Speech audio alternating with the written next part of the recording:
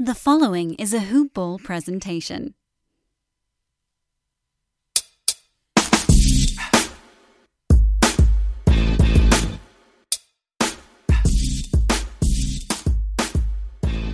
Ladies and gents, we might have one more game of basketball left for a very long time. Okay, very long time is kind of relative, I guess. A couple months for sure, but for me, a very long time is a couple months, so there you go. Welcome to NBA Today, Hoop Ball presentation. Follow Hoop Ball on Twitter at hoopballtweets, hoop-ball.com. I'm your host, sometimes with the most, Corbin Ford. You can follow me on Twitter at CorbinNBA. Please do appreciate it. This is a day where I'm recording this. This is the 6th. It's on a Tuesday of October. You'll be listening to this obviously on the 7th, where the Lakers have won again, pushing the Heat to the brink of elimination, down 3-1 in the 2020 NBA Finals. This was the game where for LA, several players stepped up huge. Obviously, you have the two main guys. LeBron James, 28 points on 50% shooting, 12 rebounds, 8 assists. Anthony Davis, 22 points, also on 50% shooting, 9 rebounds, 4 assists, 2 3-pointers, one being the clincher with just under a minute left in the game. But really, the big MVP for me, for the Lakers, was Kentavious Caldwell-Pope. KCP, coming up clutch. Get it? Clutch, like he came up clutch, but also the agency where him, LeBron, and others are. Yeah, okay. Anyway, he did come up clutch. 50% shooting, 15 points, 5 assists, 3 rebounds, solid defense, 3 3-pointers, 2 timely buckets in the final moments of the game, final minutes rather, one a big corner pocket 3 ball, another penetration straight to the lane with a tough finish on a layup when the defense was really keying in on LeBron and AD down the stretch. Kentavious Caldwell-Pope kept the skids going, kept them greased, kept them moving. Rajon Rondo did not have a very good game as far as scoring, 1 of 7 from the field, missed several shots very badly, 7 rebounds rather, 5 assists. Alex Caruso played tough defense, 7 points, 2 rebounds added to that. Markieff Morris had 9 points, 3 boards, and 2 assists off the bench. And then Dwight Howard played 7 minutes, largely ineffective. Danny Green, slightly better, 10 points, 50% shooting, 2 threes. But really, those were the guys. LeBron, AD, and Kentavious Caldwell-Pope. KCP wins the Corbin MVP for Game 4. Without his contributions, I mean, it's weird to say without his contributions, the Lakers don't win this game. In a game where they out-rebounded, out-assisted, out-stole, out-blocked. Well, actually, my mistake. Out-rebounded, out-assisted, out-blocked. They did not have more steals than the Heat. The Heat had 8 to the Lakers 5. But they did shoot better from the field, they did shoot better from 3, and they did shoot better from the free throw line with solid 44, 35, and 85 splits. So that was pretty solid for them in a tight game. The biggest lead for the Lakers was 9. The biggest lead for the Heat was 5. There was 9 times that the game was tied, 9 lead changes, and the longest run was a 10-0 run for the Lakers. That was it. This is a game that did go down to the wire, but ultimately I think within the margins we understand that the Lakers are simply a better team. And this is especially damning for the Heat because Goran Dragic did try to warm up, earned a lot of respect from Heat players and Heat fans and NBA fans all over. With that horrible plantar fascia injury that he has, he was trying to take shots and was taking shots before this game to kind of warm up and see if he could play on it. Unfortunately, he could not. So, same rotation as the last couple of games. Jimmy Butler, Jay Crowder at the forward positions. Bam Adebayo returning. Yes, Bam Adebayo returned after missing the last 2 games with that shoulder injury. Played well. 15 points on 6 of 8 shooting, 7 rebounds, 1 assist. Gave the Heat a boost early. Was largely ineffective down the stretch. Duncan Robinson played well. 17 points, 3 threes, including a crazy banked one in the 4th. Perfect from the free throw line, 3 assists as well. Tyler Hero is who I was getting to. The sneering Tyler Hero. Remember his decently, moderately difficult layup over LeBron, and then I'm a sneering cat now. Yeah, it was so lame, so overdone. Anyway, he played, right? He scored 21 points, 7 rebounds, 3 assists, 8 of 18 shooting, 3 of 7 from 3. He needs to know that he gets to the lane sometimes, and he's looking for these calls that, in my opinion, you get if you're an experienced vet, not a young rookie. However well you've played, those aren't calls you're getting, especially when you match up with LeBron and AD a lot. That's just not going to happen. So I think that it would have behooved Tyler Hero to play a little more within the sense of the offense. He basically led, or he didn't basically, he led the Heat in shot attempts. I don't want that. If I'm Heat and I'm looking for a path to victory, it isn't consistently going through Tyler Hero. Let's just say that. Jimmy Butler, 22 points, 10 rebounds, 9 assists, another solid game. Didn't He shot three threes, missed them all. The Lakers were content to give him the outside shot. They did not respect it, and rightfully so in this instance. He did get to the line. He did, do some damage in the paint with that nice mid-range jump shot that he has. But altogether, you saw how that ended, 8 of 17 from the field. Still solid, but just not super effective for what the Heat needed. They needed some more offense down the stretch. They completely fell apart. Some of that was led by the Lakers defense really clamping down and making things difficult. But overall, the offense just wasn't there when it was needed for the Heat. And so that's why when the series resumes Friday, the Lakers with a 3-1 lead can just take the title potentially. They really could right now. So we'll see what happens. And my fault. I said Bam Adebayo had the shoulder injury. He did. He's been banged up. A lot of players have, but he missed those last 2 games with a neck injury. I apologize for totally miscalling that one. But yeah, it was a tough game. LA kept leading, Miami kept chasing, they kept kind of making it close. It really matched the canter of the last couple of games for the Lakers, excluding Game 3, of course, where the Lakers had a lead, the Heat would kind of battle back, the Lakers would do it again. That thing was going on. In general, the Lakers last night shot 14 of 39 on 3. It's pretty solid. That makes them 59 for 166 this series. Before this year, the Lakers' record for threes in the finals were 43 makes and 125 attempted, both of which just in these first 3 games alone have already been surpassed. So that's pretty crazy.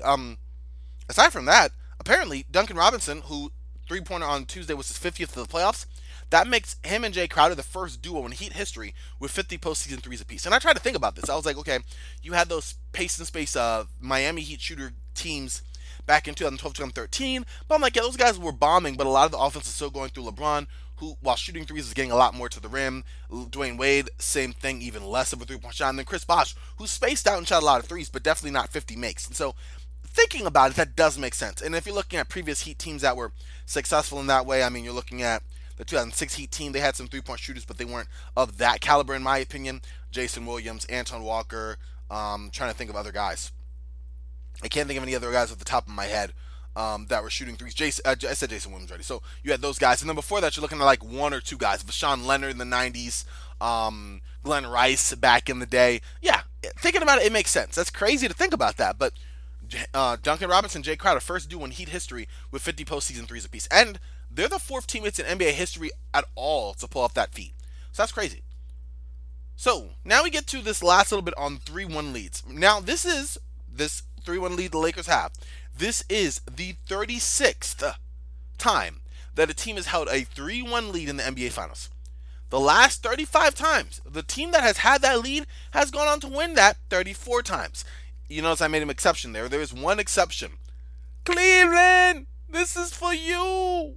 I changed the voice a little bit. 1, I'm not going to match LeBron's cadence or baritone voice. 2, I have headset on. I don't want to, blow everyone's ears out with that one. But you get it. LeBron James, that 2016 Cavs team, was the last and only team to win 3 straight games and win the NBA Finals. In a 3-1 final situation, the series ended in 5 games 51% of the time, in 6 games 40% of the time, and in 7 games 8% of the time. And 3 times has reached the 7th game. So we'll see. If any team can get it to 7, Miami can. For my money, this is over, and I want to heavily lean toward being over in 5. But with the way that the Lakers can have a letdown game, and with just how good this Miami Heat team has been, even battered, even up against the wall, even with all this adversity, I want to say 6 games. I think I said 6 earlier, and I'm going to stick with that. So I'm going to say Lakers in 6, but we'll have to see. This Miami team has a lot of fight in them yet. They made every game tough down the stretch with the exception of game 1.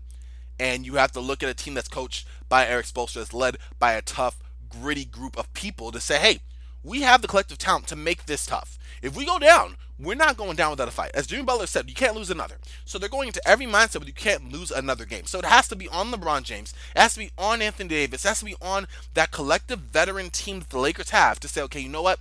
We're going to have to fight like we never fought before, put this team down, and get the Lakers 17th NBA championship. And we'll have to see if that happens. Support for this podcast and other Hoop Ball amazing productions are brought to you by 2 amazing partners of ours. One being MyBookie. You have basketball going on, maybe a game left at this point. We'll have to see. You have football in full swing. You have baseball in the postseason. All of these sports are going on right now. My bookie is already accepting and has been accepting bets on all of them. There has never been a better time to start exploring the world of sports betting. My bookie's a home run. It's a slam dunk. It's a triple overtime game-winning shot all wrapped up into one. We love it. You love it. I love it. My mama love it. Your mama love it. Everybody loves it. So check it out. That's all I'm saying. It's never been a better time to start betting today. And if you join today, my bookie will match your deposit 100%. Plus, baseball's still in full swing, right? They'll toss you a free $10 MLB future wager. All you got to do is enter promo code HoopBall. I'll say that one more time because I think I blurred through that one, ladies and gentlemen. All you have to do is enter promo code HoopBall, HOOPBALL, when signing up. HoopBall, HOOPBALL, when signing up. Remember, at MyBookie, the terms are simple. You bet, you win, they pay. That just sounds gosh darn amazing. Honest to goodness, right? Right. But that's not all. We also have another amazing partner that HoopBall works with, and that is the great team over at Manscaped, which is the best in men's below-the-belt grooming. They obsess over the technology developments to provide you the best tools for your grooming experience. Now, Manscaped, they prevent all sorts of sad stories about people getting, horrific catastrophes down under. And I am no exception. I've had that, but I'm not going to share that here. So, just imagine a horrible or funny or both Manscaping story, and then think about this being the reason that Manscaped has redesigned the electric trimmer. The Manscaped engineering team has spent 18 months perfecting the greatest hair trimmer ever created, and they just released the new and improved Lawnmower 3.0. Now, their third generation trimmer comes with a whole lot of goodies, y'all, like oodles and oodles of goodies, but it features a cutting-edge ceramic blade to reduce manscaping accidents thanks to Manscaped's advanced skin-safe technology. And when I tell y'all this is premium, I mean it, y'all. It is premium. The battery lasts up to 90 minutes so you can take a longer shave, but that's not all. They got water-resistant technology that allows you to groom in the shower. They have an LED light which illuminates these grooming areas for a closer and more precise trimming, but they also upgraded to a 7,000 RPM motor with quiet stroke technology, and you absolutely, positively cannot forget about the charging stand. Show your mower off loud and proud because this intelligently designed stand is a convenient charging dock that is powered by the great USB. If you're listening to speak right now, and you are because NBA Today, of course, I want you to experience this firsthand for yourself. So, get 20% off plus free shipping with the code HoopBall20 at Manscaped.com. 20% off plus free shipping with the code HoopBall20 at Manscaped.com. HoopBall20, HOOPBALL20, all together at Manscaped.com. I'll do it for y'all one more time. 20% off and free shipping with the code HoopBall20 at Manscaped.com. Check out those offers. MyBookie, Manscaped, great partners. This is a great show. HoopBall's a great group. It all comes together for great for you. One basketball finals is on the precipice of being over. Another one ended last night. Yep, in the WNBA, Breanna Stewart and the Seattle Storm absolutely blew out the Las Vegas Aces. And when I say blew out, y'all, I mean it was a crazy score. You ready for this? I mean, this is just how electric the Seattle Storm are. But they won 92-59 to earn their fourth WNBA championship in franchise history. That's a ton. I mean, this team, the Seattle Storm, have been electric all season with a high-powered offense, a stingy, tenacious defense, and great star power led by the great Breanna Stewart. As has been this whole season, though, it was a dynamic duo. Breanna Stewart and longtime vet, about to be 40 in over a week and some change, Sue Bird, powered the Storm to their second title in 3 seasons. The one time they didn't, they both missed last year with injuries. And that was a sweep. It was the biggest margin of victory in NBA Finals history. The fourth title in franchise history for the Storm, who also won in 2004, 2010, and 2018. And Seattle pretty much brought back the same core group that won the 2018 championship back, led by Breanna Stewart, Sue Bird, and Jewel Lloyd. With that fourth championship, the Storm now join the Minnesota Lynx and the now defunct Houston Comets as the only franchises to win 4 championships. Seattle has now won a record 11 games in a row in the WNBA Finals, dating to the team's first championship back in 2004. And I mentioned Sue Bird turning 40 next week. She's been a catalyst not only for the Storm this year, but since the very beginning because she's been a part of all of these championships.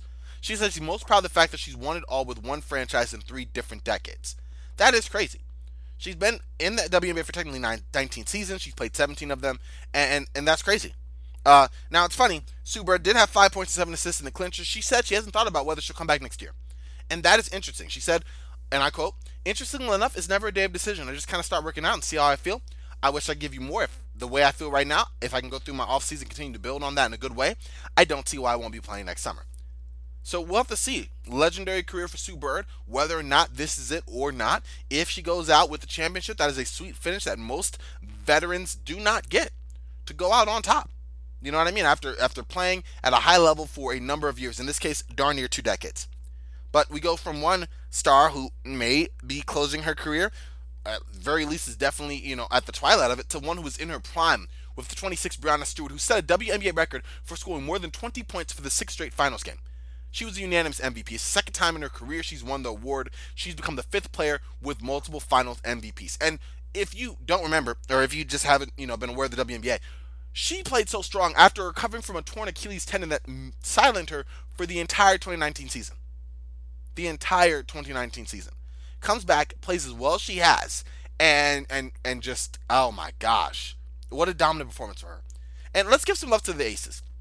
They were missing two big players for their team in Liz Cambage and Kelsey Plum. They were starters from last year. Cambage was granted a medical exemption to skip playing this season, and Plum tore her Achilles tendon, or her own Achilles tendon, before the start of the season, so she missed it. So it really, a lot of it came down to the shoulders of A'ja Wilson, who was the league's regular season MVP, and she did her best to keep the Aces in it. Now, she failed because they got blown out by a lot, but she had 14 of her 18 points in the first quarter. She hit 5 of her first 9 shots. She also took 4 of the team's 6 free throws in the period.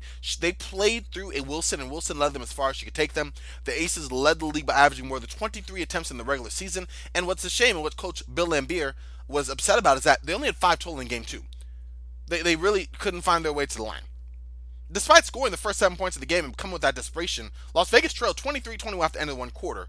And then the Storm just closed the period at 11-2 run. Then they scored the first 6 points of the second, and then the route was pretty much on.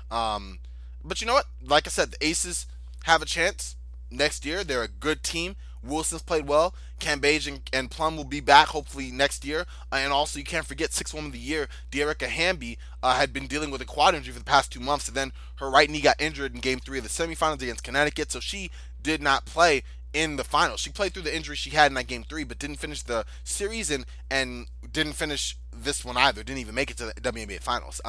She averaged 13 points, 7 rebounds, 2 assists, and 1 steal during the regular season. So she was a big part of what Las Vegas did, and it's a shame they didn't have her. Unfortunately, Angel McCoughtry, the veteran, feel very bad for her. She came to Las Vegas this season. She had spent her entire career in Atlanta. She was drafted number 1 back in 2009. She led the Dream to 3 WNBA Finals appearances, but the team was swept in each one. And they were swept in this one too. So now she is 0-12 in the championship round. So sad. But, like I said, looking at next year, hopefully between McCoughtry, Wilson, Plum returning, Cambage returning, Hamby returning, they're going to have a very, very good team. And honestly, what a season for the WNBA. They've gone through just as much change as the NBA, playing in a bubble experience, having their games truncated, having similar adversity, and they close out their season, and, by most accounts, it was a success, and that's great for the league as a whole, trying to grow it and get people to watch, and also, be able to be flexible and adapt to the different changes. And this is, losing your star rookie, literally after the first game of the year, and having other issues pop up with injuries and such. Great perseverance for the WNBA to kind of go through that. And you know what? That's hats off to them entirely. I love watching the NBA, WNBA, but in general, check them out. They're really good. And that's all I really got to say about that. Okay, news. Not all of it great news, but news just the same. We head over to Milwaukee first, where apparently Milwaukee has scrapped plans to use the Milwaukee Bucks Arena for voting. That was the plan at the Fiserv and Miller Park. They've scrapped those early voting plans, citing fear that the ballots could be legally challenged. The city election for Milwaukee Commission had planned to use Fiserv Forum and Miller Park between October 20th and November 1st, as sites where people could vote early in person or return absentee ballots received by mail. And the commission developed the plan in an effort to provide safe voting sites during the coronavirus pandemic. However, they said those plans were being shelved due to concerns that the sites had been designated later than required by state law. They would have been designated by June 12th, and the plan for Fiserv and Miller was implemented on September 1st. So obviously it was a little rough there, some legal finagling going on, and obviously they weren't able to do that, which is a shame, because the NBA was really excited. The Bucks, having been literally the spot where Jacob Blake was shot in the back 7 times and partially paralyzed by a white police officer in Kenosha, that really inspired the NBA, the Bucks in general, to have a league that has primarily black players, to say that minorities in cities such as Atlanta, Charlotte, North Carolina, California, Sacramento, New York, Houston, Los Angeles can all get together and get out there and vote. And the places I just mentioned all agreed to such plans. So it's a shame that that fell through. The Bucks did release a measured statement on the news. They said, and I quote, "While we were excited to welcome voters to Fiserv Forum to cast their ballots in a safe and accessible way, we remain just as committed to encouraging and educating people to vote and making our voices heard in this election," end quote. That's what the team said. So voting events are still on track in other NBA cities. The Pepsi Center was set to open October 30th and early in-person voting, and the Nuggets tweeted on Tuesday to encourage voters to follow that up. In Atlanta, the Hawks Stadium was used as an August primary and was set to open next week for early voting, and then the Jazz Arena in Salt Lake City was to be an Election Day voting site as well. So we will see how that works, but that was the news in Milwaukee concerning that, and we'll have to stay tuned. It's going to be a crazy month ahead of us. If it already is been a crazy month, and this isn't just in the NBA, y'all. This is all over. Going to be a very crazy month. Got some awards to talk about, or really just one big award or one main award. Jrue Holiday. Jrue Holiday is in the news. He was nominated by 53 of 267 first place votes by NBA players. Selected him as the recipient of the 2019-2020 Twyman Stokes Teammate of the Year Award, and that's what the NBA announced yesterday. The award has been presented annually since the 2012-2013 season, and it recognizes the player deemed the best teammate based on selfless play, on and off court leadership as a mentor and role model to other NBA players, as well as commitment and dedication to the team. And that's what Jrue Holiday was encapsulated in a nutshell.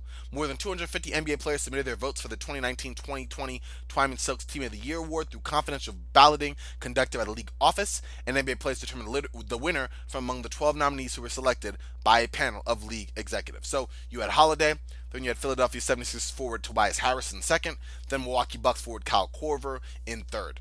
Players were awarded 10 points for each first place vote, they were awarded 7 points for each second place vote, they were awarded 5 points for each third place vote, and then 3 points for each fourth place vote, and 1 point for each fifth place vote.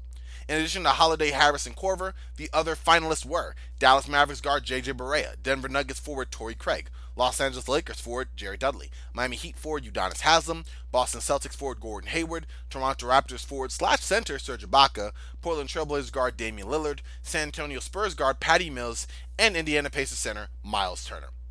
Now, looking back, Holiday had a pretty solid season for the Pelicans. He's 30 now. He spent the last 7 seasons with New Orleans after playing his first 4 with Philadelphia. He was selected as an All-Star way back in 2012-2013, but has also been the All-Defensive Team for each of the past 2 years before this season. He had 2017-2018 and then 2018-2019. In the 2019-2020 season, he averaged 19 points, 6 assists, and 4 rebounds, along with a steal and a half a game in 61 games across both the regular season and seeding games. So we'll have to see a little bit about his future, not only in New Orleans, because he could be traded, but just in general. But let's get some background on the Twyman Stokes Team of the Year Award. It is named for Jack Twyman and Maurice Stokes, who had a friendship that transcended both of their own individual Hall of Fame accomplishments. Twyman and Stokes were teammates on the Rochester / Cincinnati Royals from 1955 through 1958. In the last game of the 1957-1958 regular season, Stokes sustained an injury that led to his falling into a coma days later, and sadly ultimately enabling him, or resulting in him becoming permanently paralyzed. He was diagnosed with post-traumatic, excuse me for if I butcher this, encephalopathy. That's my third time trying it. I apologize. A brain injury that damaged his motor control center. Stokes was supported for the rest of his life by Twyman, who became his legal guardian and advocate. Twyman helped organize the NBA's Maurice Stokes Memorial Basketball Game, which raised funds for his medical care. And after Stokes died in 1970 at the age of 36, he did this for other players in need. In 2004, after years of lobbying for Twyman, Stokes was enshrined in the Naismith Memorial Basketball Hall of Fame. Twyman, who would have been elected in 1983, died in 2012. And honestly, that's just a sad story, but a great one, showing how friendship can really transcend, obviously, the game of basketball, but just in life. Human beings caring about each other and rising above adversity, doing the greater good for each other as people. And that story touches me. I remember reading about that when I was very young and going, wow, just how traumatic that injury is in of itself, but of someone saying, hey, you know what, we're going to get through this together. And especially, and this isn't lost on me, in the 50s where Stokes, a black man, and Twyman, a white man, was really going through a tough time, both in race relations, but in the shifting, just constantly turning climate back then in the U.S. in the 1950s and 60s. And to do that and to stand up for a guy like that in his time of need, it's so inspirational and something that sticks with me, and something that I just hats off to that award. Hats off to Jack Twyman. Rest in peace to him, and rest in peace to Maurice Stokes. It's just a crazy story that really makes you think about the good moments in life. There's so much that is down, there's so much going on, but there are stories, stuff that's happened now, stuff that's happening now, and stuff that's happened in the past that we can look back and go, wow, like there is good out there, and we can also strive to not be a Jack Twyman, but as good in our own way. Acts of kindness that can transcend individual moments in time. Last piece of news, former New Orleans coach Alvin Gentry, who has spent the last 5 years. I have been flubbing my words over this show, y'all. I am sorry, ladies and gents. I don't know what's wrong with me here, but I'm going to chalk it up to fatigue. Anyway, as I was saying, Alvin Gentry, who spent the last 5 seasons as the head coach of the New Orleans Pelicans, is now off the board. He's expected to join the Sacramento Kings as an assistant under coach Luke Walton. If you remember, it only happened a couple weeks ago. Gentry was fired shortly after the team was eliminated from the playoff bubble and playoff contention, which sucked to me because, as I said before, and I'll say it again, the Pelicans suffered a plethora of injuries. You didn't have Zion Williamson for a whole lot. You didn't have several players that were very key. Obviously, there were some issues that Alvin Gentry probably could have, tried to shore up. The defense was pretty bad in general, but I don't know how much you lay at his feet. Anyway, the Pelicans did, and they fired him. Ultimately, Gentry's time in the Big Easy was pretty much a disappointment. He finished with a 175, 225 win-loss record. That is 175 wins to 225 losses, and in his 5 years, only made the postseason once. But despite his struggles as a head coach, just in general, because it's not just what happened in New Orleans. He didn't have the best of luck in other coaching stops outside of Phoenix, which I remember pretty fondly. Gentry is one of the most well-respected figures in the league, and he's had multiple job offers. The Philadelphia 76ers were eager to add Gentry to coach Doc Rivers' staff, and if you remember, Gentry did work with Doc Rivers in Los Angeles during the 2013-2014 season. Instead, Gentry decided to take the Sacramento Kings job. While the Kings won't be as good as the Sixers next season, Gentry also has a relationship with Walton dating back to when they worked together. And also, while this isn't something that might be said out loud, whose job do you think is safe for next season? Doc Rivers of the Philadelphia 76ers or Luke Walton with the Kings? I'm a bet y'all right now. End of next year, Alvin Gentry will go down as the coach of the Kings. Easy. There was no way he was going to do that with the Philadelphia 76ers. But with Luke Walton just dropping all expectations as coach of the Kings, I think it's going to happen very, very soon, especially since they just hired a new general manager in Monty McNair. I just don't think the front office is going to have a whole lot of loyalty to that. I would check on the Hoopball Kings podcast for more information there, but I don't see it. And with that, I can see Luke Walton out the door. And guess what? Alvin Gentry right back in the head coaching game. That is some next level flexing right there. That is light years ahead, to quote the Golden State Warriors. I love Alvin, so this is just me fanning out right now. But honestly, that's a smart decision. Have a relationship with both people? Great. You're friends with Luke Walton? Great. Friends with Doc Rivers? Awesome. Go to the one that is on the shakier ground. I'm just kidding. I'm sure that Alvin Gentry is not, that malicious. But in terms of just being pragmatic about it, it's a thought, right? Exactly. All right, y'all. I think I gabbed on and flubbed words and kept y'all going from story to story for long enough. It has been fun, as it always is. Make sure to follow me at CorbettNBA on Twitter. I would appreciate it. If y'all could rate and review, subscribe, all that good stuff that really helps the show kind of get his name out there. I'm trying to get a little better, so, I don't mind right now because I can still kind of work out the kinks and improve the show. And then when I really start making that campaign to up all the ratings, then by that time, they'll see the finished product, and it's like, boom, right? But in the meantime, that would be helpful to me. Also helpful to the wonderful Hoopball team that helps put this all together. But also, speaking of Hoopball, check them out, hoop-ball.com, on Twitter at hoopballtweets. Loads of fantasy NBA perspective, loads of actual general NBA analysis, top notch. You have team-specific podcasts out the wazoo. There's only bigger plans for next year. I'm just saying, might as well get on board right now and check that out. Speaking of stuff to check out, my friend Garrett Bouguet, good friend of mine, co-host. I am a co-host of his show, Duncan Dynasty. So check that out on Twitter at Duncan Dynasty. Check him out on Twitter at Garrett Bouguet. Great basketball analysis. And also, he's not bad with the movie takes. And really, I think I plugged everyone I can remember. So that's all I got. Take care. Stay frosty, y'all. And I'll talk to y'all real soon. All right, y'all.